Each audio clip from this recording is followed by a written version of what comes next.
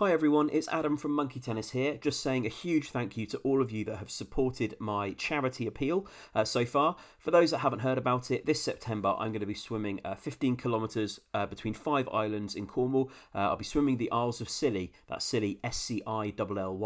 I'm doing it because I want to, but also to raise money for Calm, the campaign against living miserably. It's a well-known statistic that 125 people in the UK die by suicide every week, and Calm run a free and confidential helpline for people to speak through their problems and ultimately to help prevent suicides. I'm looking to raise enough money to train 2 new phone workers to man those lines, and I'll be doing it by swimming the Isles of Scilly in Cornwall. If you're looking to support me, it would be greatly appreciated. You can donate at justgiving.com. Just go there and search for Adam Swim Scilly. That's Adam Swim Scilly, Scilly. All donations greatly appreciated. Thank you for helping me to support Calm. And now, on with Monkey Tennis.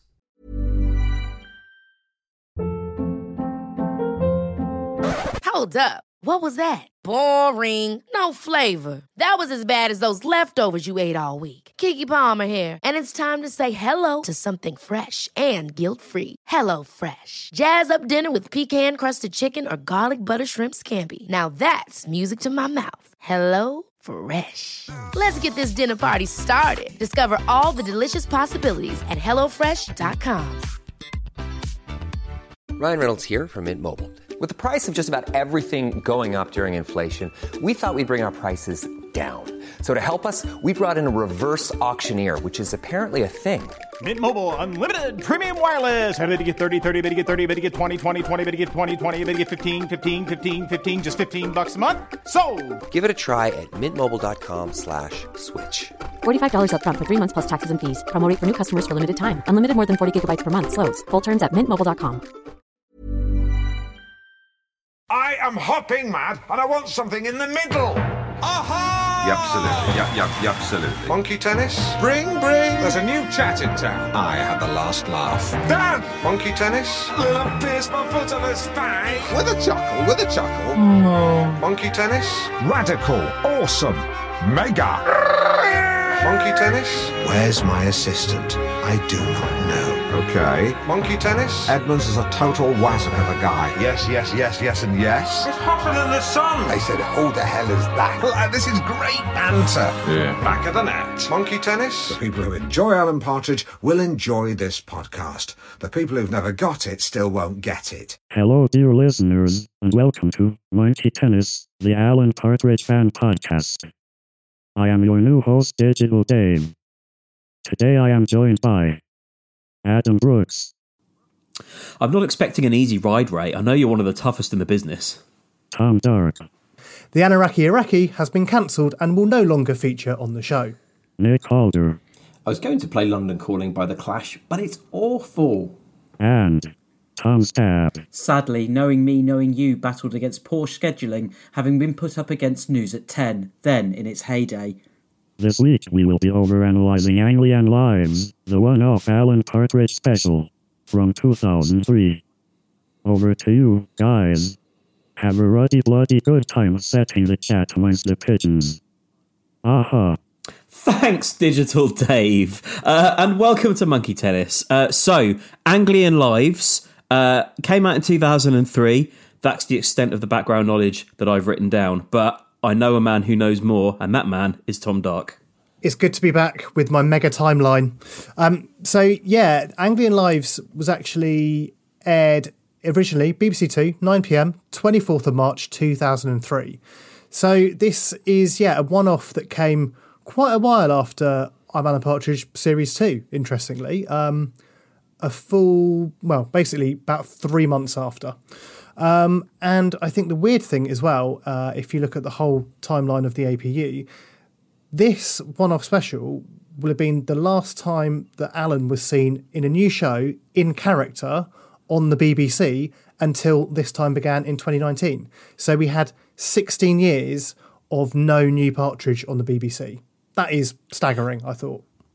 Not to cut straight to the crux of Anglian Lives, but what was the point of this? Was this Because to me, watching it, before I knew that background about that it was aired basically in a prime time slot, it really had the whiff of a DVD extra to me, and so and also quite heavily leans on archive footage or stuff that we have seen elsewhere. So I couldn't quite work out whether this is something that somebody has said, yes, we need this in and of itself, or was it just off the back of off the back of I'm Alan Partridge, they thought it'd be nice to have a bit more substance around the idea that he's released Bouncing Back. I mean, I don't know, it does seem a bit of a weird one with the hindsight of, I mean, how many years, we're 19 years on from it now.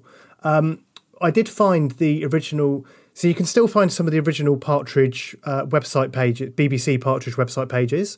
So if you go to bbc.co.uk/comedy/partridge/life/anglian.shtml, you can find the page about this.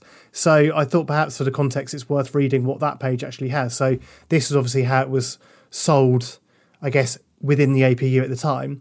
A documentary on the life and career of Norwich's finest broadcaster, Alan Gordon Partridge, is to be aired on BBC Two, 9 p.m. on the 24th of March 2003.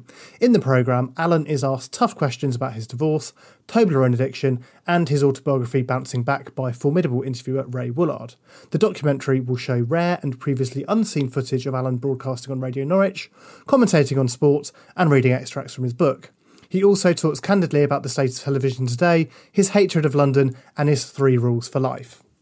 So that's the APU setup, which obviously all does make sense. But I think, from a real-life TV point of view, to have a one-off 3 months after and no follow-up, it makes you think kind of, was this planned to lead into something else, I wonder, originally?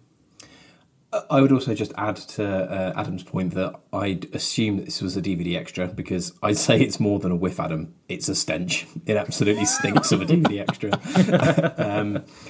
And it feels like it's essentially the stuff that was left on the cutting room floor that they've thought, can we extend this into a programme if only we could get Peter Bainham for a couple of hours. We've got a sort of loose idea to help stitch this all together, and that's what we've got. I'd say its closest relative in terms of Partridge stuff that we've covered before is probably something like Open Books. 100%. I mean, effectively, Open Books came after this. Open Books is to iPartridge what this is to Bouncing Back, basically. And also, just looking at Peter Bainham's IMDb, this is the last time he appears as an actor, I believe, within the APU. He comes back sort of as a writer and producer on Alpha Papa, and Alan Partridge and other less successful characters, but as a out-and-out actor, quote unquote, this is the last time he appears in the APU on screen. It's also weird as well, the kind of questioning kind of almost why this exists, because in terms of Alan world building or universe building, it's actually like a very clever piece of programming. So we'll get into whether it's actually good throughout this episode, but in terms of building the mythology and particularly the Bouncing Back extracts, I think what then comes later in the Alan timeline with the Gibbons brothers and things like iPartridge, you can definitely see how they've used some very small details in this show to help colour in a lot of the Alan story that we haven't seen on screen previously. I'd also say that it does something that becomes more commonplace in Partridge lore, which it starts quite subtly, but it builds up, and it's very obvious by the end credits that this is a programme that Alan himself has had some hand in the making of, in the shaping of. And I mean, I've got kind of more of a detailed theory about that, but this is like the prototype or the beginning of the sort of comedy we see down the line where things are made by Pear Tree Productions and the joke is in the editing and in the editorial choices he's made. This is kind of the start of that idea. Yeah, I did have that. I thought that, is that the case? This is the first time we've seen something made by Pear Tree, right? Technically this isn't made by Pear Tree, which we'll come on to at the end when we talk about the credits, but it's definitely something that Alan has a hand in every aspect of this programme being made, even if it isn't his production company actually making it. And I think it starts early doors, because you have the host Ray Woolard introduces Alan as having had a fascinating past and an amazing future. And I thought the word amazing is the first giveaway that this is all Alan written. Yeah. And a couple of other things about the intro that I particularly loved. While he's giving him this sort of like lofty literary introduction, the evidence in the background is the front cover of Crash Bang Wallop, which goes no way to justifying this sort of an intro. There's also a little bit about a bit of an Alan House update that it's worth talking about. So is it an update or is it a lie? Well, he's got a self-built 5-bedroom house, which I'd presumed this is what he was making, this is why he was in the static caravan, was to build this house, in 3 acres of land with access to a private stream. Well, we know later on, I don't know if he's in the same house, but he complains to Lynn about people having access to the bottom of his garden. I also had no real concept of whether 3 acres of land was impressive or not, so I did look it up. It turns out 3 acres is a decent amount of land. It's the size of 45 tennis courts. It's the size of 54 average-sized houses. It's the size of 468 parking spaces, 8 hockey rinks, 1/5 the size of Buckingham Palace, or 2 million times the size of a Post-it note. So something to brag about then. I think it is. I think it's a braggable amount of land, yeah. Can I just dive into the Crash Bang Wallop VHS case that's on display before we get further into this episode, because I did go off on a bit of a tangent here, but I think it's worth a minute or two. So obviously you see the VHS case of this behind Ray, which in the APU, that's the first time we've actually seen the actual physical product, right? So of course we've seen a clip of the show, but never like the VHS box. Of course, this is worth a mention because, as we discussed last week, a eagle-eyed viewer spotted this VHS case in an episode of Little Britain. So in an episode called Hard-Boiled Egg Eating of Little Britain from 2003, they're in a video rental shop, and you can see that video on the shelf. So it's just, I mean, it's amazing that it was spotted, but it's kind of good to see, yeah, that definitely is 100% the same thing that we see here. So I was wondering, is there a link here? I did come up with a theory. I mean, it's ridiculous, but I'll just rattle through it. So aside from, of course, these both being BBC comedies that were shot and broadcast in 2003, of course, the art director on Anglian Lives was a guy called Simon Rogers. So I've done a bit of digging on IMDb here. Simon Rogers also worked on shows including Time Trumpet, The Thick of It, and Come Fly With Me and The League of Gentlemen. So you've got a link there, which is Mark Gatiss. Is it Gatiss or Gatiss? I always get that wrong. Mark Gatiss was the script editor on 8 episodes of Little Britain, including that one in 2003. And of course, also, so then you've got the League of Gentlemen link. You've also got Come Fly With Me being a Matt Lucas, David Williams thing as well. So did Simon Rogers hand over this fake VHS tape to Mark Gatiss on the set of League of Gentlemen, or to Matt Lucas on the set of Come Fly With Me? In the interest of moving on, let's just say yes. That's my theory. Yeah, a great bit of fact excavation though. Simon Rogers, if you're listening, get in touch. Let us know. Do get in touch. Please do. So Alan is answering a phone call while the intro's happening, which I thought is funny, obviously, because there's a lack of professionalism, but also because of the position he's in when he's taking that call. It leads me to believe that he's holding cards for the host to read. Like, obviously he's written the intro, but it feels like he's also trying to kind of control the delivery of it, and only abandons that when he gets this phone call. Because you see his eyes going, don't you? Yeah, the eyes are kind of darting. Yeah, it's a very subtle look from Peter Baynham, but it did make me laugh when he sort of does that little look. It's like unbelievable. But my favourite bit of that is just like Peter Baynham stops talking, and then you just hear Alan in the background go, "Excellent." It reminded me a bit of there's a few points like that in iPartridge, aren't there? Like, doesn't he takes a phone call in iPartridge where he goes, absolutely not, and just like kind of that lack of professionalism I think we see displayed not at all. Further down the line. Yeah, absolutely not. Yeah. So there's some opening footage of Alan at work already, and immediately showing him either sheepish or annoyed with whoever's brought his tea. And I thought it was quite nice that the footage opens with him in a state of discomfort. There's no kind of relaxed, I'm at work having a fine time. He immediately brings up his divorce, I think through the medium of a phone-in, saying 50% she got is weighted against the man. Is it at this point that he's also described as the best and best loved radio presenter in the region? Something he also definitely wrote. I don't understand why, for the purposes of this, meaning Anglian Lives, they're in a different studio for no apparent reason. It just doesn't really. Again, it doesn't really make sense. I don't know. I don't really know why he's in a different studio. But then also, what I did notice, and I don't know, and this is a question to the group, did any of you recognise the top that he's wearing? I didn't clock it. Oh, because it's it was the black and white when he's sort of playing the airbase, same top. It is indeed. Yeah. It is indeed that same top from I Know What Alan Did Last Summer when the tax inspectors come and visit. So obviously filmed around the same time. It makes sense chronologically that I'm Alan Partridge Series 2 came out and then this came out afterwards. So to the point of that we've kind of been making previously of, is this stuff that was just left on the cutting room floor?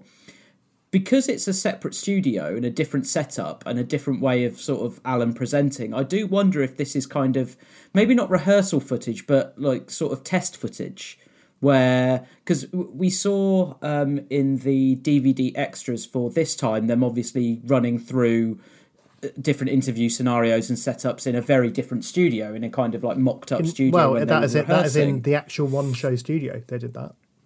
Oh yeah. Sorry, yeah, of course. But it was kind of obviously sort of curtained off, so you couldn't see that. So part of me does wonder: was this stuff that is effectively stuff that's been left on the cutting room floor? Is it stuff that that didn't make the cut from the original scripts, but did make it as far as rehearsals in some kind of mock-up studio? But then also, if you were doing that kind of rehearsal stuff, would you bring a Kestrel in? Probably not. Probably not. You just have someone pretending that they've got a Kestrel. I would think I think the reality is going to be, they just couldn't get access to the studio or rebuild the set they had from the previous series because they'd have had a gap of quite a few months before they got to shooting it. But it is a bit weird because, the fact he is in a different studio is quite noticeable. Perhaps that studio just isn't Kestrel appropriate. Yeah. Maybe for a bird of that wingspan, you need a larger space. And obviously, no audience. So we know that Series 2, I'm Alan Partridge, and Series 1, people say, the second series, why was there a laughter track added? There wasn't a laughter track added. Adam knows very well. He went to go and see one of them recorded. I was that laughter track. So why is this filmed without a studio audience? Unless they were going to add CAD laughter later, or whether it's just test/rehearsal. I don't know. Maybe we'll never know. I mean, my memory is very faulty of that period now, but I can honestly say I can honestly say there were no scenes in Anglian Lives that I remember seeing at the record of I'm Alan Partridge Series 2.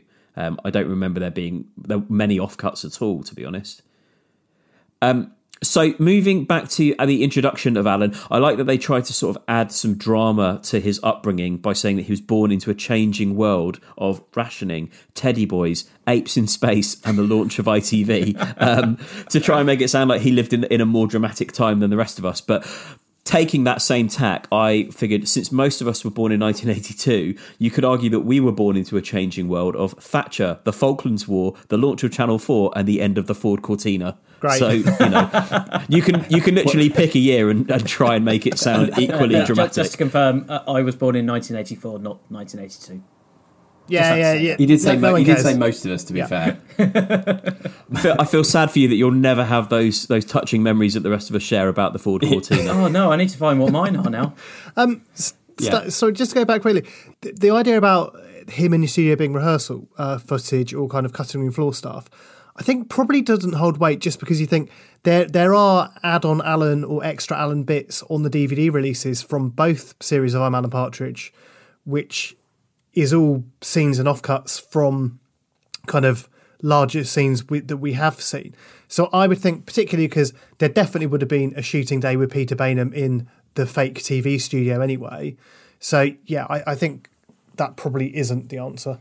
No, I'm sure it isn't, but it's just kind of trying to speculate and work out why this thing exists. There's a nice gag here that I think they continue in future Partridge and in other comedy, to be fair, where there's a voiceover over Alan, but then in the gaps between the sentences, you hear him say something terrible. In this case, he's giving sick kids second-hand toys and then telling them that they're rude when they admit that they've not heard of him. I love that. So that was obviously from Naomi Knowing Yule originally, that section, isn't it? Yeah. And I was going to say, I don't know, a question to the group. Did any of you watch this show when it originally aired in 2003? I don't think I did, and I was a huge Partridge fan, so I don't know how it passed me by. See, I think I've seen clips of it, sections of it, maybe on YouTube over the years, because there were some things that I remember. I remember Digital Dave and that interview, but I don't ever remember watching the whole thing. So to my mind, I feel like, particularly because of the way this show starts, you've got this kind of clips package of stuff we've all seen. I think back in the heady days of 2003, I'm pretty sure I started watching this and just went, oh, this is like one of those shoddy clips programs, and never watched the whole thing. And of course, with it being 2003, that is, unless if you recorded onto VHS or something, it was kind of then just gone forever sort of thing. So, yeah, I think, maybe a few clips online over the years, but I think this is the first time I actually sat down and watched the whole thing.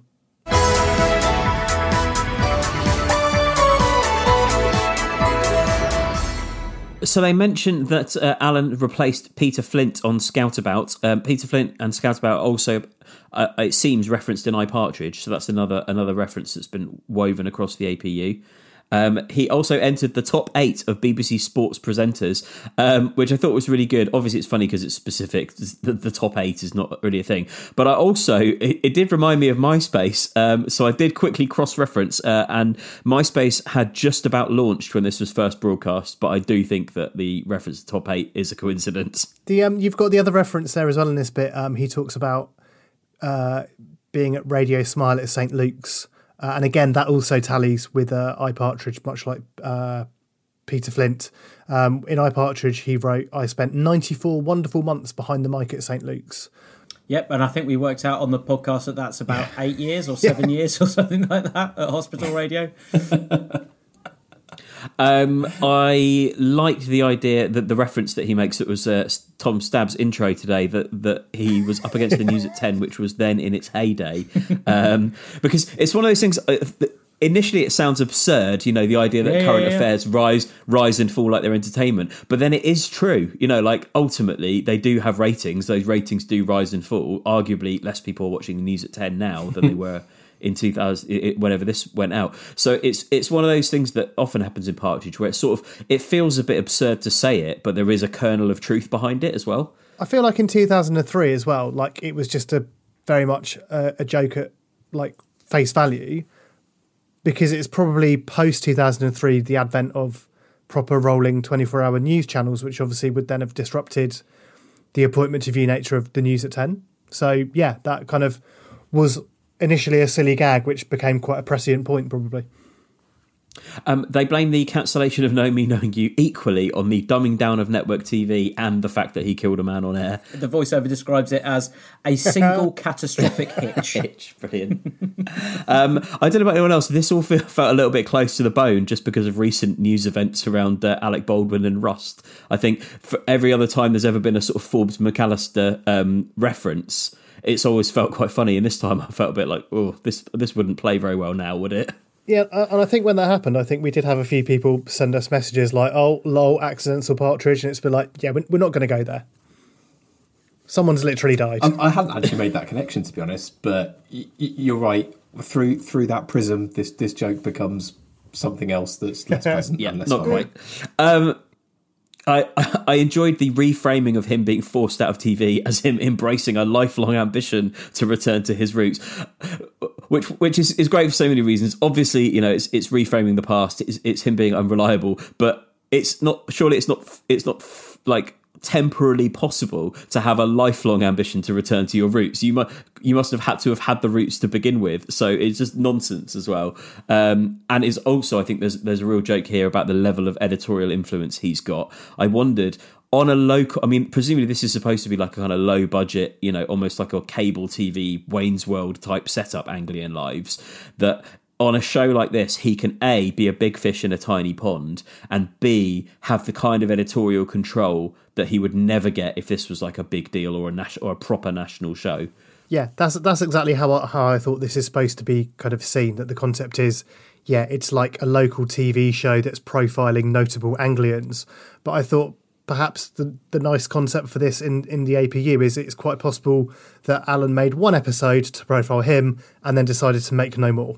because by that point the job was done. Because also actually during this intro you have this the voiceover saying things like now single, a keen businessman, and always on the lookout for new investment opportunities. He's essentially made this show work like an extended advertorial for him. Yeah, what I quite like about that, always looking for new business opportunities or something like that. It cuts to him picking a shirt off a rail in Norwich Market and just looking at it. Just a great business opportunity. Sometimes a shirt can be a business opportunity. I think that's entirely plausible that this is the one and only episode of Anglian Lives. Sorry, Delia, we're out of time. Where are you? There's a nice bit where they start talking about bouncing back, and immediately it comes up on screen with a £14 price point. Nice to see the retail price included in the captions there. And this is the point where he comes in with my opening line today. I'm not expecting an easy ride, Ray. I know you're one of the toughest in the business, which is brilliant because by this point it's completely apparent that Ray is an absolute pushover, ready to just lob very softball questions that Alan's prepared for. Did you note that when the first book reading is Chapter 1 Beginnings, which is, of course, the same as in iPartridge. Although in iPartridge, it's not just a list of yes/no questions. No, it's not. The text is not the same, but I did like that. You know, I think there are a few details in this programme that I quite like that the Gibbons have bothered to basically take the detail and pull it through to their work. Just looking at beginnings in iPartridge, I just really like the opening sentence. When I was an 8-year-old, I suffered a nosebleed so profuse and generous, I bolted from the schoolyard and sought solace in the first-class countryside of Norfolk. I do like that image of Alan just profusely nosebleeding. And just like that, he's got you by the jaffers. Yeah. They elaborate quite nicely about his Toblerone addiction as well at this point, namely that they tried to get the story sponsored by Toblerone, and Toblerone were up for it, apparently. But Alan drew the line at having a mini Toblerone on the cover because he thought it would trivialise the content of the book. Yet fast forward a few years and suddenly it's all Alan Partridge drives this Kia. I often think it's a bit of a shame that we miss out on some of the visuals of things described by Alan in sort of books or things like this. We don't get to see them on TV. And Alan describing how Lynn had to break a Toblerone that got wedged sideways in his mouth with a toothbrush is definitely one of them. Yeah, and he uses the terminology like break its back. He kind of gives it this sort of humanising quality where, does a Toblerone have a back? Can you break it? I mean, technically you can, but it's the choice of language that really sets this joke off. I like the hints at the negotiations before broadcast about how Alan's career shambles would be handled, but then this ends up being one of those bits where he's arguing with his own lines coming out of Ray's mouth. Like, he's clearly scripted the whole thing, but he ends up, as we've seen many times in the APU, losing an argument with himself. You know, he's like, you had a fantastic career in TV, yet you ended up walking away. That's the truth. Yes, I know. I noted as well in this first section, I just enjoyed the sheer heft of the laptop on the table next to Ray. Just, you know, very much of its time. Just, I enjoyed that. And I think Alan kind of seems to imply that Ray's wife beats him. Yep, that's definitely there. There's also a reference a little bit earlier to an alcoholic producer whose wife has left him again, which seems so specific. I wondered if that was somebody who's referenced elsewhere in the APU, but I couldn't find any evidence of it. It is, and I meant to look that up, and I've forgotten. I think it's in the chapter. It's in the chapter where he rents the apartment in Hyde Park or something around there. He does mention a producer who gets beaten by his wife. It's not a Gabitas, is it? Oh no, he's a drink driver, I think, the Gabitas thing. I've got iPartridge here. I'll just have a quick look.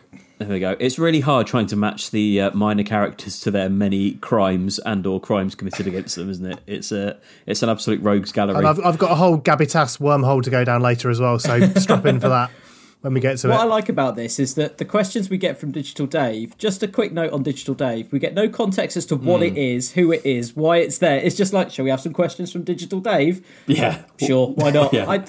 There's just absolutely no explanation of why it's not just Peter Bainham asking the questions. The questions that Digital Dave poses as well are so odd and so strangely conceived that you kind of wonder who's put them together. I mean, it probably speaks to the general production values of Anglian Lives, but the questions are quite startlingly odd. And I'm sure we'll get to it, but I find Alan's responses quite strange as well. And he doesn't really give them much time to develop an answer. Not that there's much that you could really say to some of those questions. I'd assumed that these were going to, when they first introduced Digital Dave, these are going to be questions that have been sourced from an audience of some kind. Like these are questions from fans of Partridge, but it's hard to tell, isn't it? Like you say, some of them are very kind of docile, and some of them are sort of quite rude, almost like confrontational. We learn through the course of his answers to Digital Dave's first round of questions that his divorce from Carol took 2.5 years. And I particularly enjoyed when somebody asked what advice he'd give to, like, a young person going to London. He says, go for the day, visit Madame Tussauds, get the hell out. And to be fair, I think he's kind of done American football quite well. It sort of is futuristic rugby. I think that's pretty good. Although I would disagree on his best way to cook a sausage. I think he loses confidence in his own answer, to be fair, but prick the skin to release the moisture, yes. But I also say just before you're about to serve, splay and then spread on the pan, and then you can ensure that you've cooked the middle as well. Now, I think I'm hoping that Tom Stab is going to have a strong opinion on this, being essentially, let's say, head chef of the podcast. But I did find an old Guardian article where they were debating that, well, they were basically delving into this hot topic.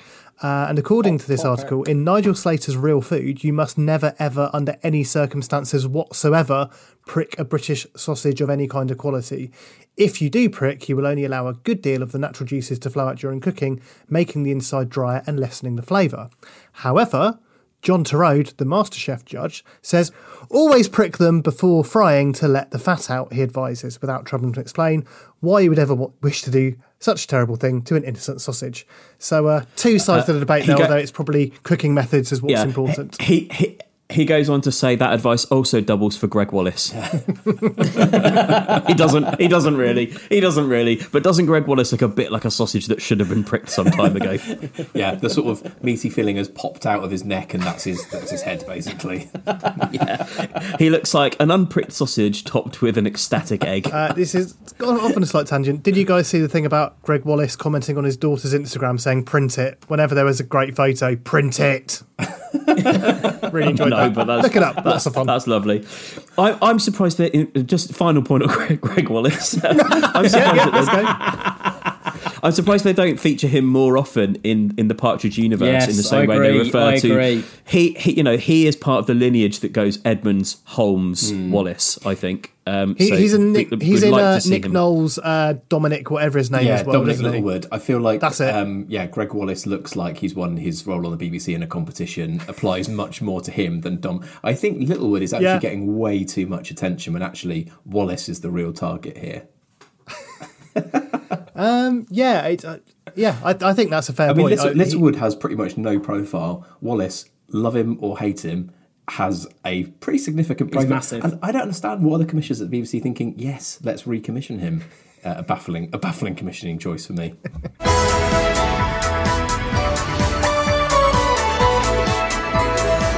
So back to the Alan action. It's anti-London night on Alan's show. This. So I mean, again, this ties in nicely to the timeline because this is around the point that he's, in Iron Man and Partridge Series 2, talking about being mugged or not appreciated when you go to London. So only natural that would then bleed into his show. As Nick said in the intro, he was going to play London Calling by The Clash, but it's awful. You've also got, he calls Elvis Costello a bloody hypocrite for his song I Don't Want to Go to Chelsea, even though he lives there. This is also where my intro quote, the Anaraki Iraqi has been cancelled, comes from as well. I missed that line the first time watching this. I was a different time. Yeah. Would you? I feel like there's a few things that we're going to discuss over the course of these shows where you just think, would you say that now? Probably not. There's a bit of silliness in him mispronouncing Titanic and James Cameron as Titanic and James Cameroon as well, which we've seen this kind of thing in Partridge before. I always find it's a little bit obvious and a bit throwaway, but fine. There is something quite funny about Titanic though. And keen to discuss Curry post-film. Does it make sense? It makes no sense. I mean, it depends what time you're watching the film, surely. So let's not be too harsh on that. Is it basically it's Burger King before a film for Adam? It cannot be curry post film. I suppose you could argue for a curry post film if you're a freelance Partridge working at your own leisurely pace, and you're going to see a film at maybe 4 p.m. But if you're starting your film at 8 p.m. and then go for a curry afterwards, and the film was Titanic, that's we did say he's probably an afternoon viewer. He's probably an afternoon viewer, isn't he? Because he's basically doing the graveyard shift radio. So yeah, good point. I think though either way, his bowels are getting destroyed. Yeah, Alan is the sort of person that goes to see films at the cinema on his own, not because he just enjoys that, because he doesn't have much of a choice, because maybe outside of Michael, I don't think he has anyone that he could go to see a film with at the cinema. He'd probably make Lynn go with him, whether she liked it or not. Yeah, although he'd have to pay for her time, so yeah, probably wouldn't. Yeah, and she'd have to sit in the row behind him and make notes about the cast so that he can refer back to them later.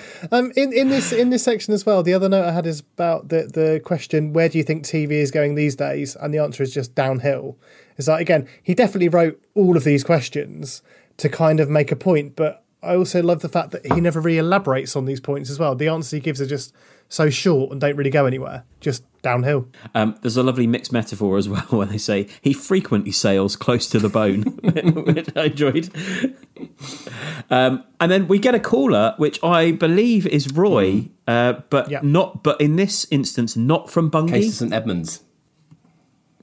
Right, so Roy has moved, but hasn't let his move prevent him from bringing into Alan's show every day. I also think, that is true. And I don't know if this is an appropriate point to say this now or at the end, but for me, this call is the absolute highlight of the show.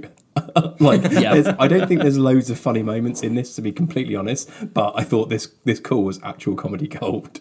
I would agree. I think the unseen calls that we get in this show, I think, are definitely the highlights, because we'll get to it, but we get returning callers Roy and Mary, don't we? And I think I would agree they are the high points. Yeah.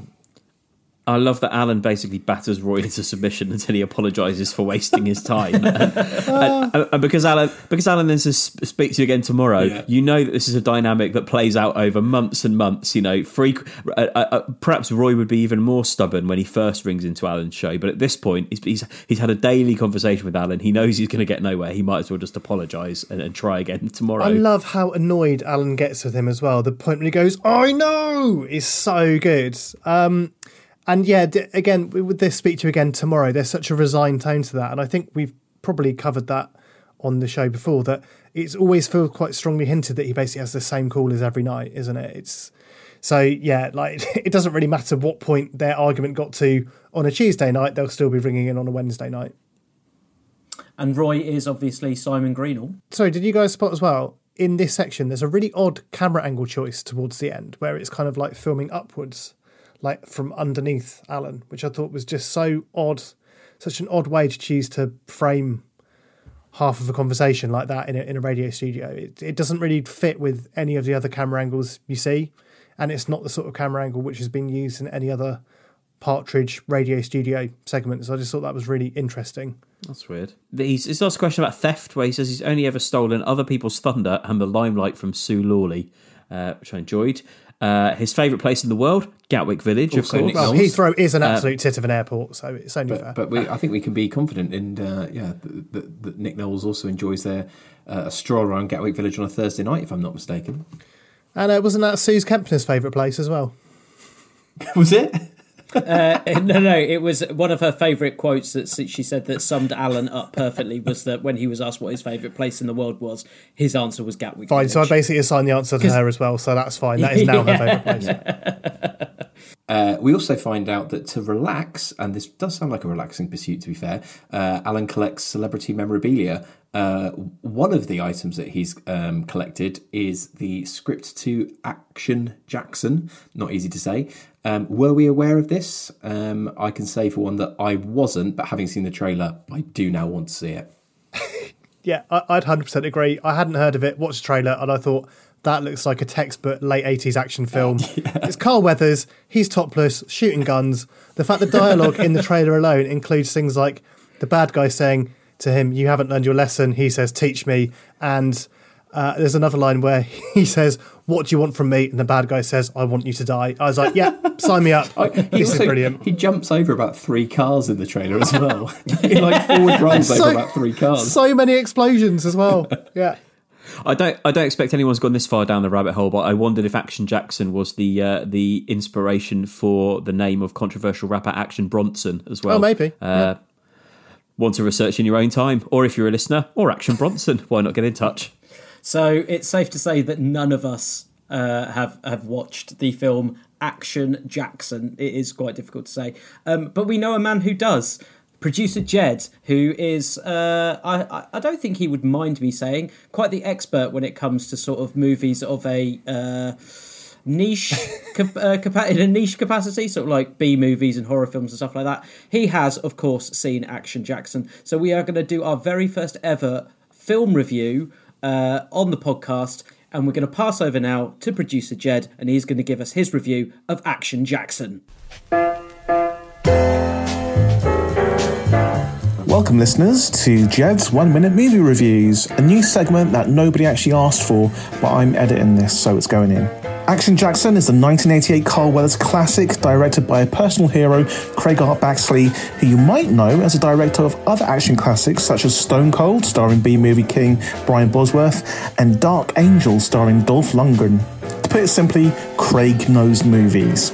Carl Weathers plays the titular Action Jackson, and fuck me, he lives up to his name as a tough-as-nails Detroit super cop on the hunt for a power-hungry auto magnate who has decided to wipe out all of his competition. Sharon Stone plays a lady whose sole character trait is to tee up one-liners for Carl to knock it out of the park, but he never actually does. He does look great all greased up with his shirt off, though.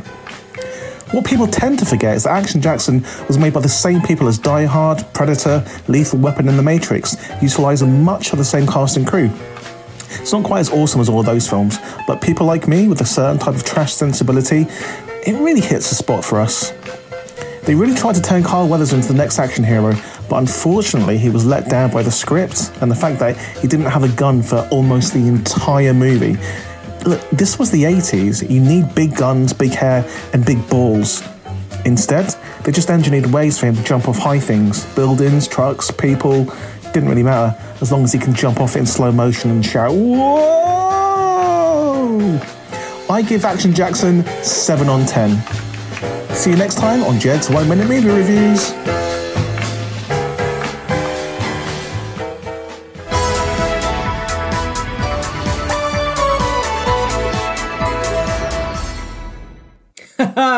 Brilliant. We always knew that Jed would come through with an excellent review of such a classic 80s film as Action Jackson, so thanks, Jed. Also, if you've been listening to Jed for more than 90 seconds, then promises about brevity have not been kept. We will, if you haven't seen the trailer for Action Jackson, we'll post a link to it on our socials, because it is really worth a couple of minutes of your time. Should we quickly discuss the other bits of memorabilia that Alan collects to relax? He's got the dashboard of the Jaguar XJ6 as driven by Edward Woodward in The Equalizer, and also trousers worn by Tom Baker as Doctor Who. Obviously, the joke here is that he didn't get the scarf, which would obviously be really the only recognisable piece of Doctor Who character clothing. And I think it's kind of the same thing with the dashboard. It's the actual exterior of the car that would be the famous recognisable thing. So I think the overarching joke with these things is Alan is correcting rubbish celebrity memorabilia that basically has no value.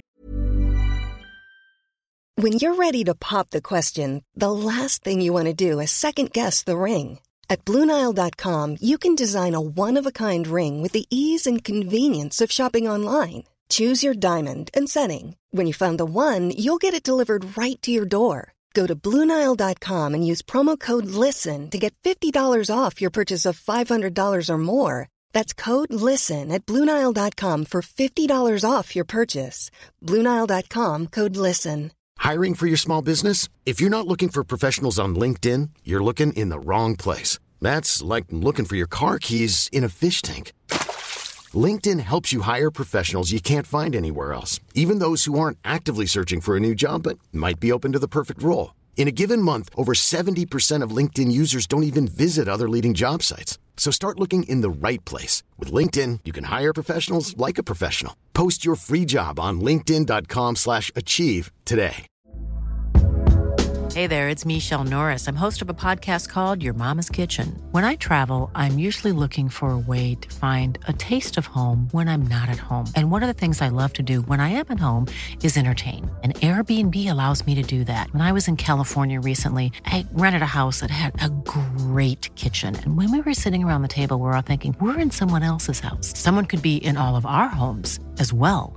If you have a home, but you're not always at home, you have an Airbnb.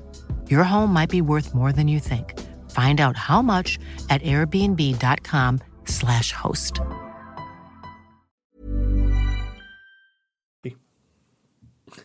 Back to the studio, he's with his guest, the funny Hawker, who actually I think does a pretty decent bit of wordplay here when they're going from super talk, super hawk, super kestrel, kestrel super, super tramp. It's the sort of wordplay normally that he would enjoy, but for some reason today it's riled him massively and he's not having it. Yeah, it might just be because there's a live animal in the studio. He's a little bit off his game for this interview, I think.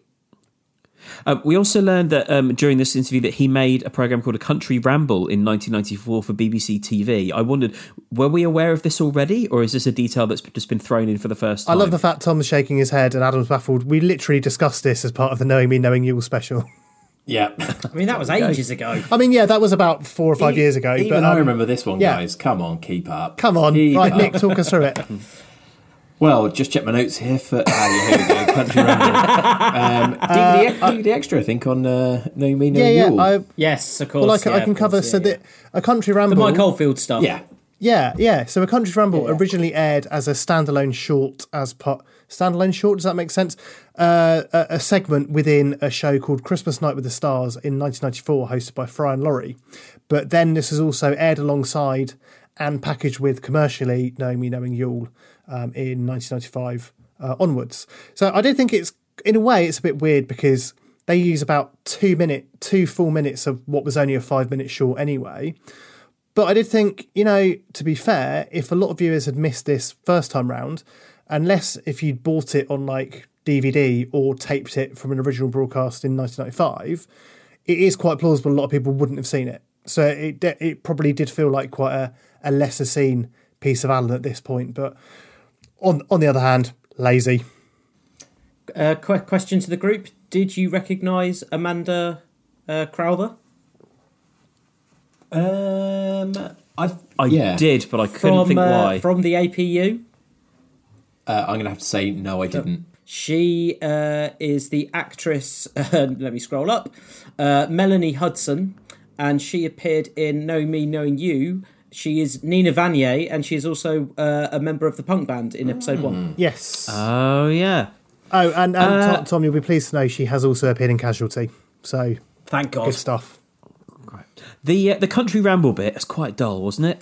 Am I the only one that thought I wasn't getting much out of this? I think the Country Ramble is good. I personally think that in the context of this show, I think it comes a little bit out of nowhere. Yeah. But I think when you watch the Country Ramble on its own, it is a funnier piece of TV because it speaks to his solitary existence that he's walking on his own on Christmas Day. It's a bit stupid throwing his watch in the pond and all of that, but I do think it doesn't work as well here, just having 2 minutes of it without much kind of context around it. But as a standalone piece, I think it's good. 100% agree. Can I just shock you, Nick? I fully agree with everything you've just said. Thank you.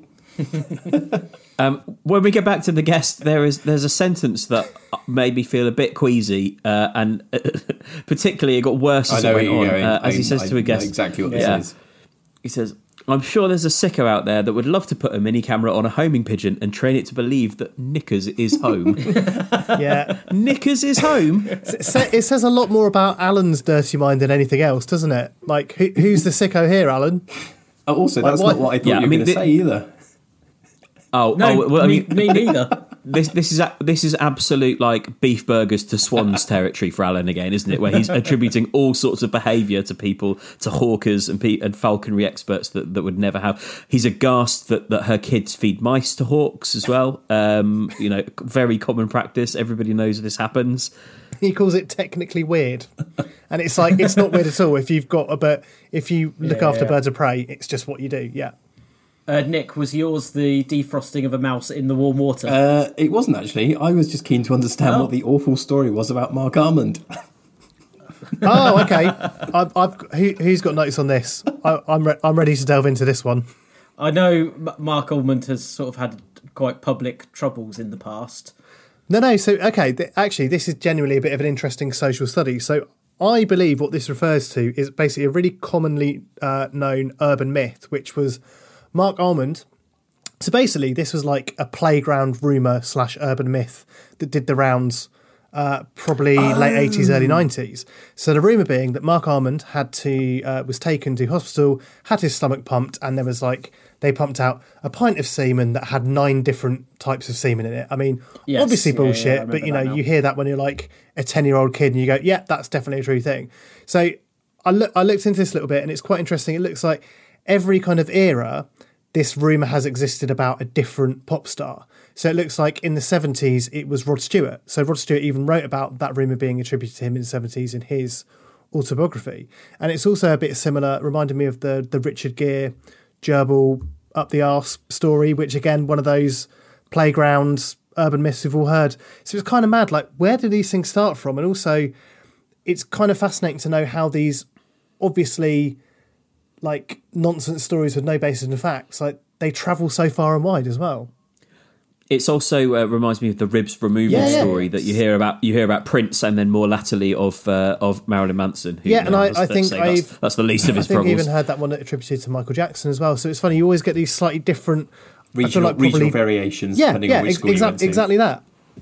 It's fascinating. But I love the fact that in the script they don't really go into that in any detail at all. But I think the majority of people go, I know what that's a reference to. Just back to the guest briefly. I thought it was quite interesting how long she would play along with Alan for, and I do wonder amongst the writers of Partridge over the years whether there's been some negotiation that's changed about how angry the guests are allowed to get, how much they can take what Alan says at face value, and how much they're sort of prepared to kind of play along with him. Because I think this feels like an example of like he could pretty much say anything to this guest and she's happy to take it. She just sort of rolls with it. Whereas I think there's been other examples in the APU where people are combative and, as soon as he says something that's out of line, they call him on it immediately. So I just thought it was quite interesting that at this point, the guests are pretty much just there to accept whatever Alan says to them. I mean, I guess it comes down to what kind of comedic point they want to make. So whether they want a particular guest to have a victory or Alan to have a victory, I guess is kind of... That's always going to be the narrative choice to make, isn't it? Is it time to find out what Alan's 3 rules of life are? I think so. I absolutely love this bit of scripting where Ray asks what Alan's 3 rules of life are, and Alan responds with, well, Ray, I've got 3 rules of life. And you just see this like that look in his face where he's kind of connected the dots. Does anyone have a note of what the 3 rules are? Yep. It is have a cup of coffee in the morning. I mean, yep. Agree. So far with him. Can't argue with that. Second one, don't trust anyone. And third one, floss. Lovely. We'll come on to this as we continue to cover the road to stratagem and Alan's other stand-up. But I thought it's notable that this is probably across our next 3 episodes of Monkey Tennis, this is the first of 3 lists of rules to live by, none of which are the same as each other, and they get increasingly long as time goes on as well. Does anybody have the list of celebrity names that he's got on his phone? I think I can probably cover this, actually. So we've got... Nick, I'll tell you what, I've got it down, so let's mark you. Let's see. Let's see if we've got it right. It's Ball, Johnny. Ball, Michael. Ball, Zoe. Boycott, G. Let's come back to that. Delete that one, yeah. Brandreth, Carling. Curry, Edwina. Curry, Tim. Curry's. Curry Favours, which is the British curry house that puts raisins in curries, but they deliver. Hamilton, Christine. Hamilton, Neil. Hamilton, David Diddy. You got it. 10 on 10. Also, a great stickler for accuracy, and Edwina Curry is the first of the Currys because her surname is C-U-R-R-I-E and all the rest are C-U-R-R-Y. Correct. So which out of those names would you like to have the most context about how he got their contact details and why is it Diddy? Yeah. Well, I feel like people that he would have in his phone would be. I look at things like Christine and Neil Hamilton. I sort of like, yeah, I can believe that. Tim Curry, I'm not buying it. No, that's just a joke on Curry again, isn't it? Yeah. Also, I didn't realise like Alan is so Curry obsessed in this episode. Is this celebrity naming what leads us into a long stretch of Brian Ferry content that we've seen before as part of Comic Relief? Before we get into that, is there anything to delve into in any of those list of names? I mean, Jeffrey Boycott has gone very UKIP, convicted of assault, bad times. Brandreth obviously appears later in the APU in Nomad. Alan bumps into him and he says something about dining al fresco, and Alan says, "Brilliant! I've got no idea what he's talking about, but simply brilliant," which I enjoy. Carling, I assume, is Will Carling. Yeah, I would imagine so. Yeah. And who's David Hamilton? So David Diddy Hamilton. Sorry, AKA, or usually known as Diddy David Hamilton. Apparently, he was given the Diddy name by Ken Dodd. He's hosted things such as Miss TV Times, the TV Times Gala Awards, the World Disco Dance Championships, Top of the Pops Seaside Special.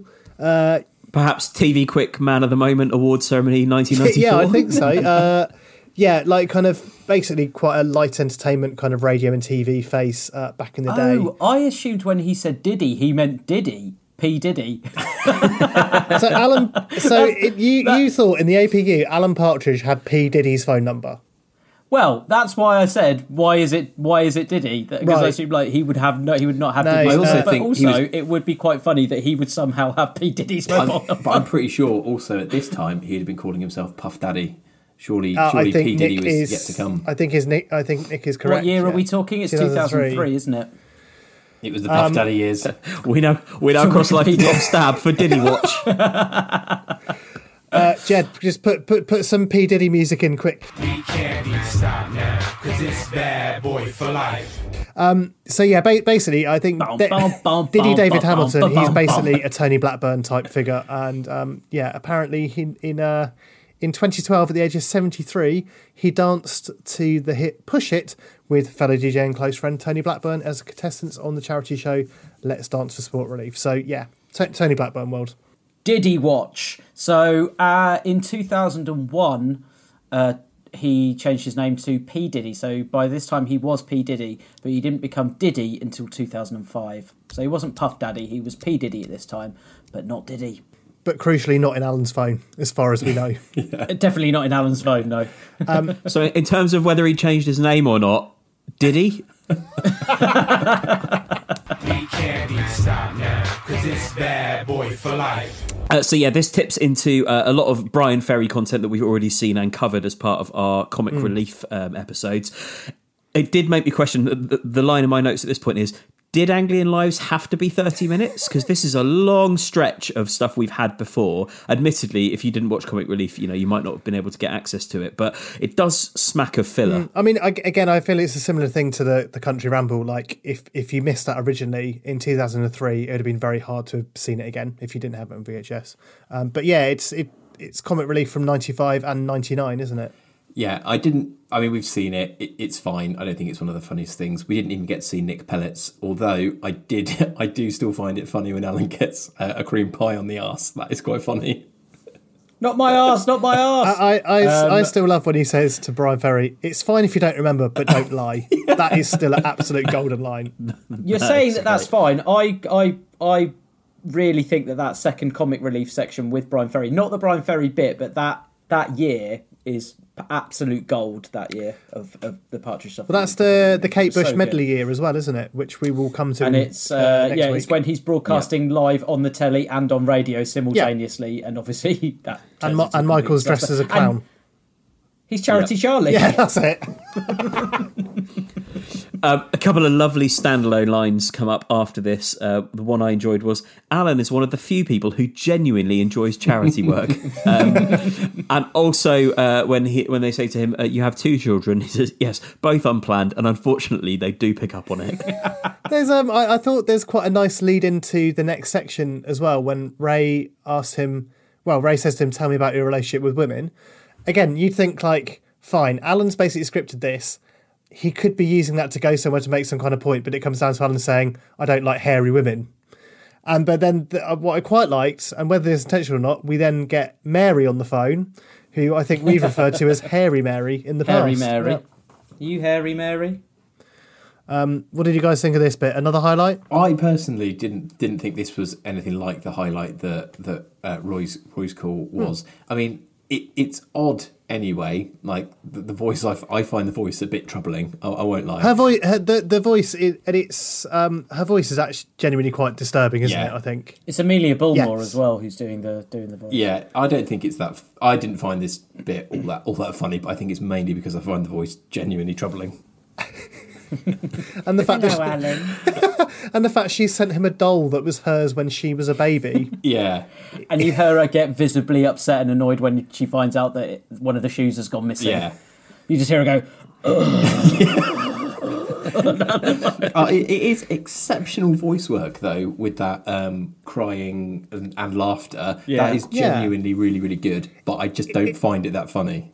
It feels a bit more actually. This would actually fit in a bit better in like a kind of Chris Morris Jam type world. Yeah. It's very Jam, isn't it? For the Alan world, it's actually quite dark. Yeah. Yeah, I think the best thing about this scene for me was that you had Annie Lennox in the background. That was the best bit for me.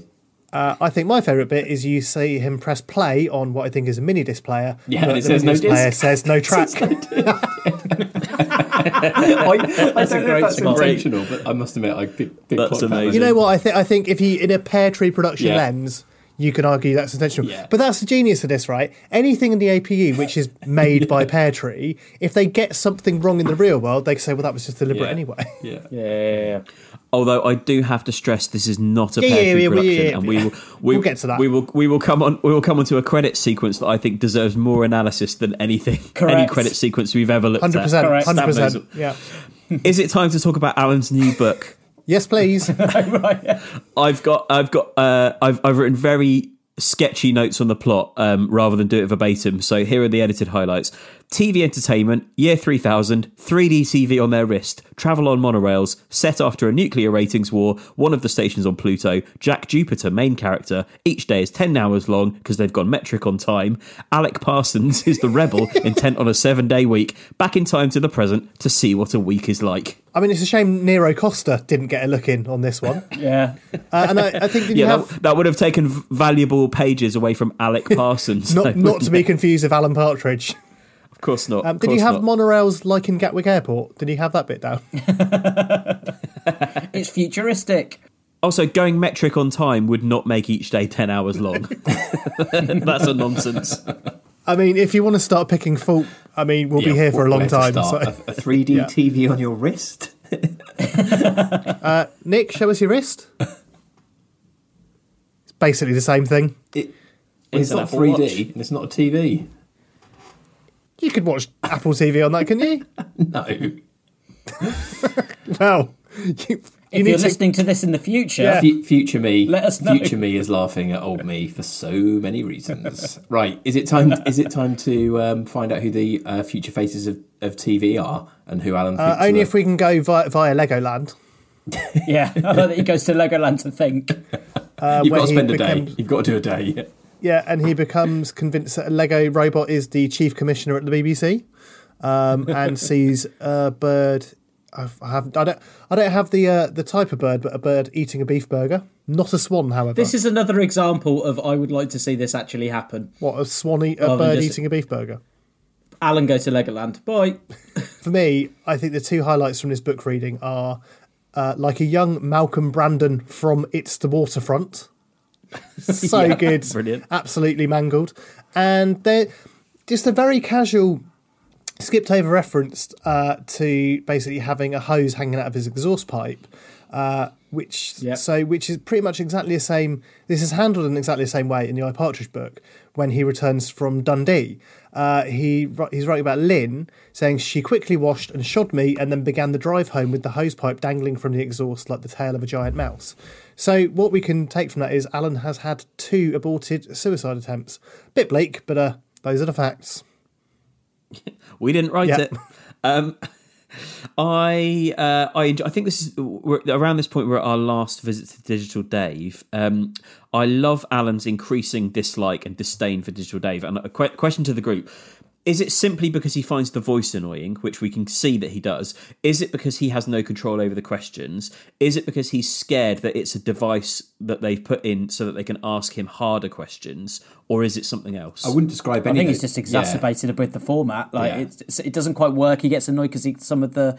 Is it life and wife? They can't tell the difference between it. He's just exacerbated by the whole thing, I think. He's, fine. Because would it not be implied that Alan is pretty much scripted this whole thing anyway, so I don't think he should be getting annoyed with the questions.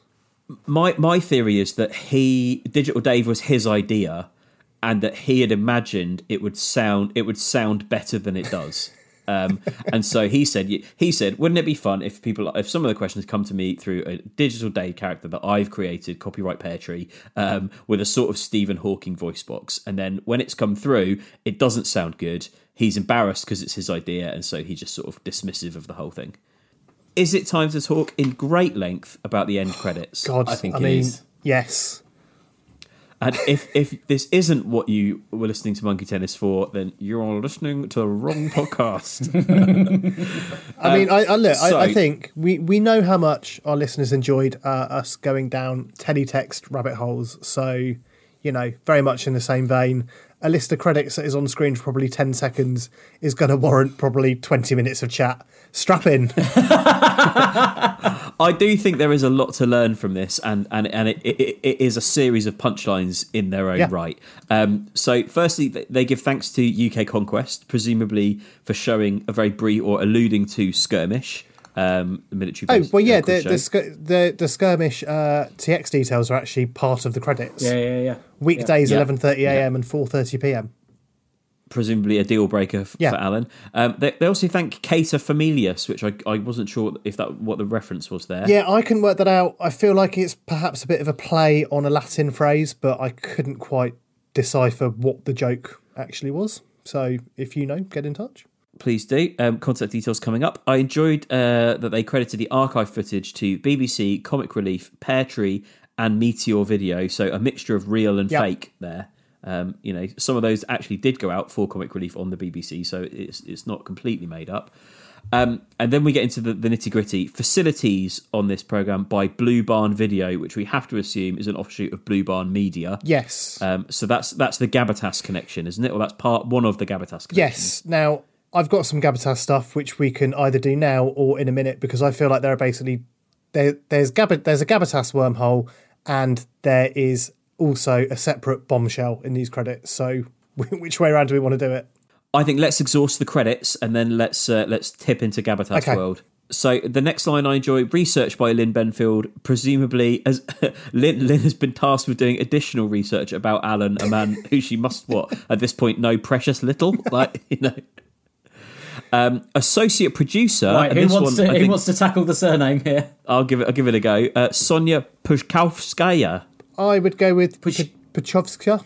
Is this Sonia, Alan's Sonia? I'm saying yes. Is this kind of like when an actor is getting quite big, but they're not that great, so you give them an exec producer credit to keep them sweet? Sonia's been made associate producer, even though she's basically just bringing Alan sandwiches. Well, it's a way for Alan to fiddle the books and just pay her a handsome salary for doing sod all. Yes, that. But I do think in the APU this is the only time we see her full name. I believe so. Yeah. But yeah, I mean, I can't see why it wouldn't be the Sonia that we all know and love so well. Yep. Next credit: studio director Phil Gabatas. That Gabatas wormhole, as promised, coming up shortly. And then probably the pinnacle here, that this is an Apache production, so not Pear Tree. And I wonder either the writers hadn't thought of that gag to make it a Pear Tree thing, or to give the illusion of it being editorially sound, they funneled it through Apache, which most people wouldn't trace back to Alan. But actually, thinking about it, because obviously he closes Pear Tree in Series 1. In Series 2, when he's got Pete the South African, it's all about Pete. It's all about Apache Productions, isn't it? So yeah, I guess probably that's true. Pear Tree was dissolved and then undissolved later down the line somehow. Doesn't make sense. Apache is the phoenix that rose from Pear Tree's flames. Yes. So, Tom Dark, talk to us about Gabatas. All right. So, it's little details like this I find fascinating because it's like, why are there discrepancies? So, as you've rightly pointed out, in these credits, you've got Blue Barn Video. And it also says, it's Blue Barn Video, studio director is Phil Gabatas. In the iPartridge book, it's Pete Gabatas, and Pete Gabatas is the MD of Blue Barn Media, not Blue Barn Video. I just think things like that are interesting because there are so many details that they take from one medium to the next and have it exactly right. It's like, is there a deliberate reason why they change it from Phil to Pete, Pete to Phil, vice versa? I think there's a 50-50 chance here. 50% is that they've just taken their eye off the ball and didn't think this was a key detail. But 50% of me thinks it would be funnier if you had Blue Barn Media run by Pete Gabatas and then his sort of underperforming younger brother Phil is given Blue Barn Video that puts out tat like this. Yeah, that could work. I don't think there's another option, is there? It's error. It's an error, or it's it's either an error or it's not. And if it's deliberate, it's a bit of a weird, deliberate choice. Because, Pete Gabatas does get quite a bit of airtime in the iPartridge book because he's basically seems to be one of Alan's few actual friends. And, of course, and if you go back to the Crash Bang Wallop clips that we see in I'm Alan Partridge, the producer there is Phil Gabatas. So, again, that's in line with this show, but not in line with the book. And I was like, okay, but that's fine. I've done enough research into that. But then I found this. So in 2006, Armando Iannucci directed some adverts for Nationwide, which I didn't realise. However, I do remember the adverts. And in one of these adverts, basically, there is an actor playing a bank manager and he has a name badge on that says Phil Gabatas. So I just like the fact there is something going on in terms of Armando Iannucci universe, the AIU. So okay, I've got a third theory now. Then, is it possible that Phil Gabatas is the name of somebody that Armando Iannucci knows but doesn't like? And it got to the point where the name was becoming too prominent to keep the real name of the person that he doesn't like. Like it's not very different. Say no, I know, but say the real Phil Gabatas. If you're using his name on the big tentpole Alan Partridge projects, he's got some legal comeback. Whereas if you change it to Pete, it's different. There could have been some kind of court injunction. There could have been some kind of court injunction, like from the makers of Cluedo, perhaps. Yes. It could also be, for whatever reason, it's a name that Armando finds funny or something like that as well. And I think what we should do as well, I reckon you guys will recognise this advert. So, Jez, if we could just play a little clip of this in now, to see if you guys remember. Hi there. How can our bank help you? Well, I've just come back from holiday and it seems that the bank has charged me for taking my money out abroad. So, what do you want me to do about it? Well, I was just wondering, it's my money, why have you charged me? Well, you know when you were on holiday, right? Yeah. And you had that smashing meal down by the harbour, yeah. And that waiter come over. Waitress. Yeah, well, whatever. And he brought you the bill. Did you leave a tip? Yeah, of course I did. Oh, well, there you go, you see. That charge is like our tip. And at the end of the year, we had all those tips up. And he pays for the bubbly at the shareholders' meeting. Got to have a bit of bubbly, haven't the shareholders? Ooh. But that's my money. Do you like dancing? Because if you like to dance, that's the only place to be. Oh, my goodness. Oh, we go crazy. I'm we going. literally just... At Nationwide Building Society, we don't make additional charges for using your cards abroad. Nationwide. Proud to be different. So, Phil Gabatas for Nationwide there.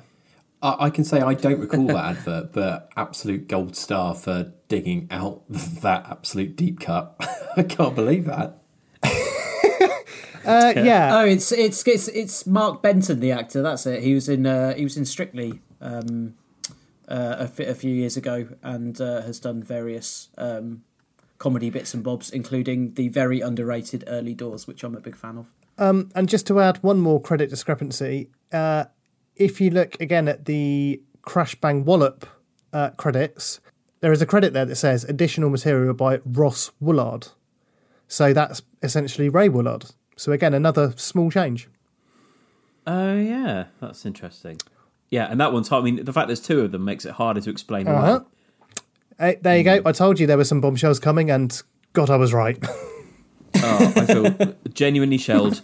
So, yeah, I think the great thing about these credits is that the thrust of it is that everybody involved in this is a friend of Alan's or an associate of his. And I wondered if this is the sort of thing where, local TV stations at this time would often take cheaply made content from elsewhere. And anyone who's kind of watched, those sort of like regional channels will see that. So is the narrative that Alan has basically built this show from scratch, knowing he could sell it to local TV, and they're so starved of content and budget that they basically have to take it. So, it's like if he pays or pulls in some favours from Blue Barn Video and Apache, he can basically get a half-hour, show bigging himself up after one of the roughest periods of his career, and he knows it's going out on telly. Yeah, and also he's basically got his mates a fully commissioned TV show, even though if it is only in a region. Because actually around this time, like regional TV was very much a thing, and it was even things like, Nick, if you remember this, there was a short-lived local like student TV station in Southampton when we were there. I don't think I ever watched it, to be honest. But nobody watched it, but it was a thing that existed. It was a thing that happened. In that kind of like early 2000s era, I think people were still trying to make, almost kind of Wayne's World cable TV type thing, like channels be a thing. So it would tie into that. I mean, because it feels too budget to. It doesn't feel like it's supposed to be BBC Norfolk or anything, does it? It doesn't feel like it's supposed to be probably BBC Anglia. It doesn't feel like it's supposed to be that level of show, does it? It feels like it's supposed to be very much a 2-bit, really local station that nobody's actually watching, right?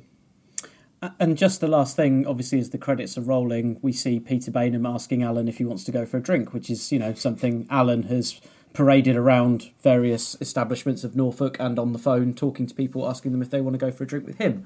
And it feels a little bit like Alan. There's a bit of kinship between the kind of people that Peter Baynham's character Ray is and Alan.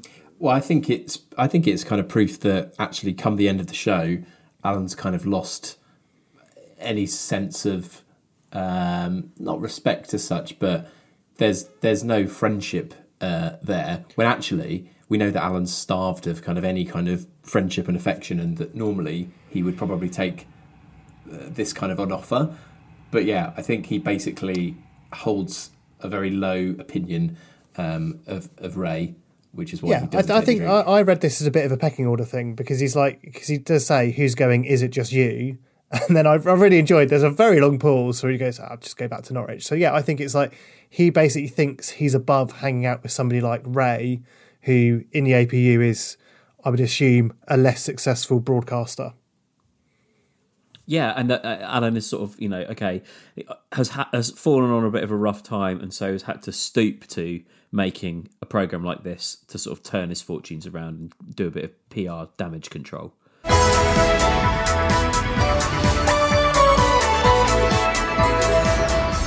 So, stepping out of the APU and back into real life, was Anglian Lives worth making? Did you enjoy it?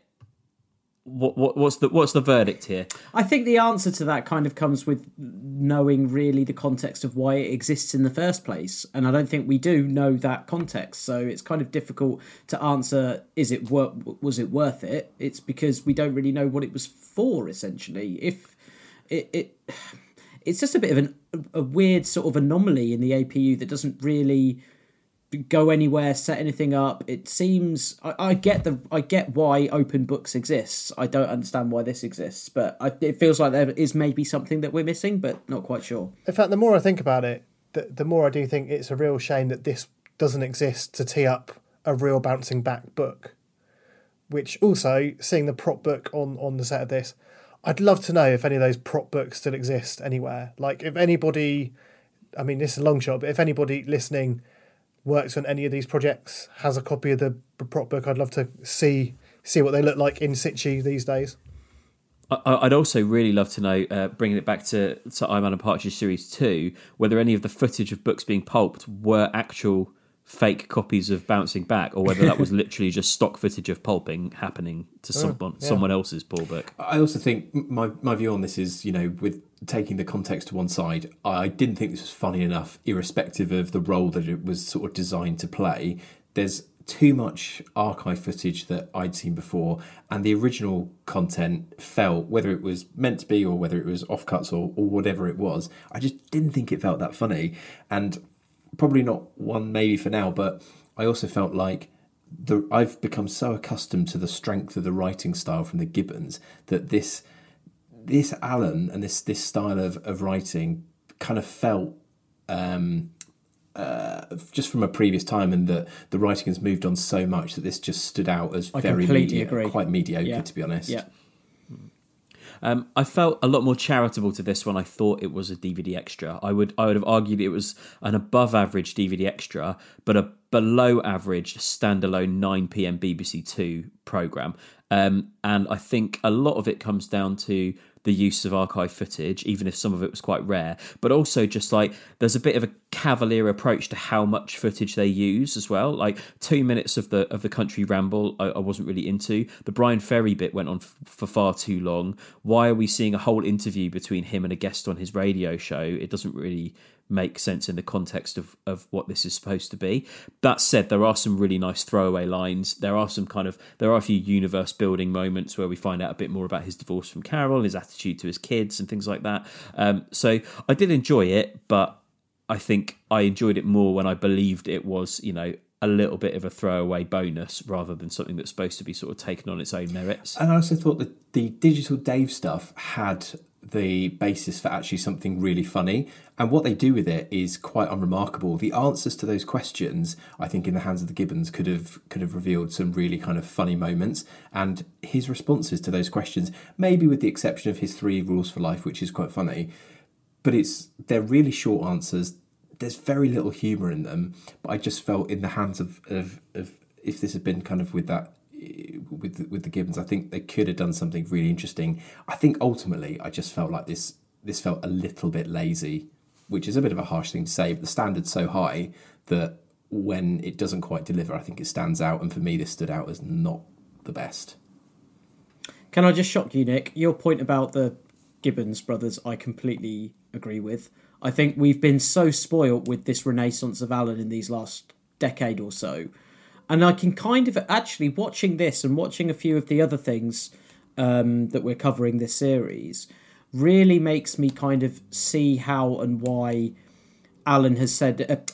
Steve has said in so many interviews that the Gibbons coming in and being involved in the writing process breathed new life into the character and made him exciting for him again. Because if you put the Gibbons era next to some of the stuff in here or some of the stuff we covered this series, it's chalk and cheese in terms of quality, which, I think the main crux of, the other stuff that we're covering in this series when it comes to The Man Who Thinks Is It and less successful characters is how the Gibbons having a solo, so to speak, run at doing a new live show, how that compares to the other 2 previous live shows and this. Because, I think we've been spoiled in the last 10 years, and it really does kind of put into perspective how good the Gibbons are. Whereas if they got their hands on this, it would be 10 times better. Yeah, I agree with everything everyone's saying. Bang on. I think it's interesting as well that I remember when we covered Open Books, and once we kind of really got into the discussion, we're like, oh, actually, we all really enjoyed that. And it was kind of a better proposition than we thought it was on paper. Like when you actually sit down and kind of delve into the script. And I think, again, when you compare this to that, you see how good something like Open Books is. This does feel quite lazy and quite slapdash. Now, I think the interesting point with the 2003 context, particularly because if you go right back to the BBC website part of the selling point of this documentary is saying it will show rare and previously unseen footage of Alan. So at the time, I think that there was maybe kind of going, look, we've got all these little Alan shorts that have been used over the years, and kind of we want to find an opportunity to put them into one place for the fans. But again, it could have been done in such a better way, or just don't bother at all, arguably. I wonder as well, we know historically how much the writing has gone down to the wire in pretty much every Partridge project possible. So whether they've actually gone, oh shit, our show's only 27 minutes long and it needs to be 28, well, let's let another minute of Country Ramble run. I wonder whether kind of any editorial decisions like that had to come into play. But I do think, weirdly, with the benefit of hindsight and all the world building that this adds to, in a way, it feels better knowing that a lot of the detail in this contributed to what the Gibbons brothers would go on and write. So that there's a weirdly kind of like a benefit in the future. But yeah, it's not great. I mean, I think, the comic relief bits on their own were great. The Country Ramble on its own was great. Having 2-3 minute sections of those in a whole half-hour special, which should arguably be all new stuff, feels a bit like a wasted opportunity. And especially when you have, the first 10 minutes is nearly all just kind of old clips of him on the day-to-day and stuff like that. So, yeah, it's a shame. And I think you're right. If they were going to do something like this now with the writing team, it would be a brilliant piece of programming and something refreshing and new. Whereas, yeah, sadly, this is not it. But I will say, I thought the Roy Call was great. I thought the Merry Call was great, if not disturbing. So yeah, I did enjoy seeing the new bits of him in the studio, but they're probably not strong enough to justify a whole half-hour special that's brand new. So there we go. We've not had the time of our Anglian lives, but what did you think about Alan's one-off special? Or, indeed, are you the original Phil Gavitas and looking for an opportunity to clear your name? Get in touch with us on Instagram at Monkey Tennis Pod, Twitter at The Partridge Pod, Facebook.com/The Partridge Pod, thepartridgepod@gmail.com. Leave us a voice note on the Monkey Tennis hotline 07923 600 017, which might be used in a future episode. Or if you've just been enjoying what you've heard and want to throw a couple of quid our way, it's ko-fi.com/monkey tennis. All contributions gratefully received. Your homework for next week is to uncover The Man Who Thinks He's It, Steve Coogan's 1998 stand-up special. If you can't find it through a paid source, I'm sure you'll be able to find it through some other more nefarious methods. But tune in next week to find out what we thought specifically about the Alan section of Steve's big show when he's at arguably the height of his comedy fame, and see how Alan fares nestled among some of Coogan's other characters. Until then, from all of us at Monkey Tennis, the Alan Partridge Fan Podcast, thanks so much for listening, and goodbye. Yeah. This bad boy, baby. Yeah. Neptunes. And we won't stop. Like this right. Cause we can't stop. Yeah. Let me tell you something. Yeah. Sometimes I rhyme slow, sometimes I rhyme quick. I was on 125 in St. Nick, chilling with this chick named Tom DeLeo. Was a hot girl and everybody wanted to slay her, but she wasn't fond of players, only wanted ballers to spoil her. 6 figures and camcorders. So what you trying to tell me, dear? I am hopping mad and I want something in the middle. Aha! Absolutely. Monkey tennis? Bring. There's a new chat in town. I had the last laugh. Dan! Monkey tennis? I've pierced my foot on a spike. With a chuckle. Monkey tennis? Radical. Awesome. Mega. Monkey tennis? Where's my assistant? I do not know. Okay. Monkey tennis? Edmonds is a total wazzock of a guy. Yes, and yes. It's hotter than the sun. I said, who the hell is that? Well, this is great banter. Yeah. Back of the net. Monkey tennis? The people who enjoy Alan Partridge will enjoy this podcast. The people who've never got it still won't get it. Ever catch yourself eating the same flavorless dinner 3 days in a row? Dreaming of something better? Well, HelloFresh is your guilt-free dream come true, baby. It's me, Keke Palmer. Let's wake up those taste buds with hot, juicy pecan-crusted chicken or garlic butter shrimp scampi. Hello Fresh. Stop dreaming of all the delicious possibilities and dig in at HelloFresh.com. Let's get this dinner party started. Planning for your next trip? Elevate your travel style with Quince. Quince has all the jet-setting essentials you'll want for your next getaway, like European linen, premium luggage options, buttery soft Italian leather bags, and so much more. And is all priced at 50 to 80% less than similar brands. Plus, Quince only works with factories that use safe and ethical manufacturing practices. Pack your bags with high-quality essentials you'll be wearing for vacations to come with Quince. Go to quince.com/pack for free shipping and 365-day returns. When it comes to your finances, you think you've done it all. You've saved, you've researched, and you've invested all that you can. Now it's time to take those investments to the next level by using the brand behind every great investor, Yahoo Finance. As America's #1 finance destination, Yahoo Finance has everything you need, whether you're a seasoned trader or just dipping your toes into the market. Join the millions of investors who trust Yahoo Finance to guide them on their financial journey. For comprehensive financial news and analysis, visit yahoofinance.com, the #1 financial destination, yahoofinance.com.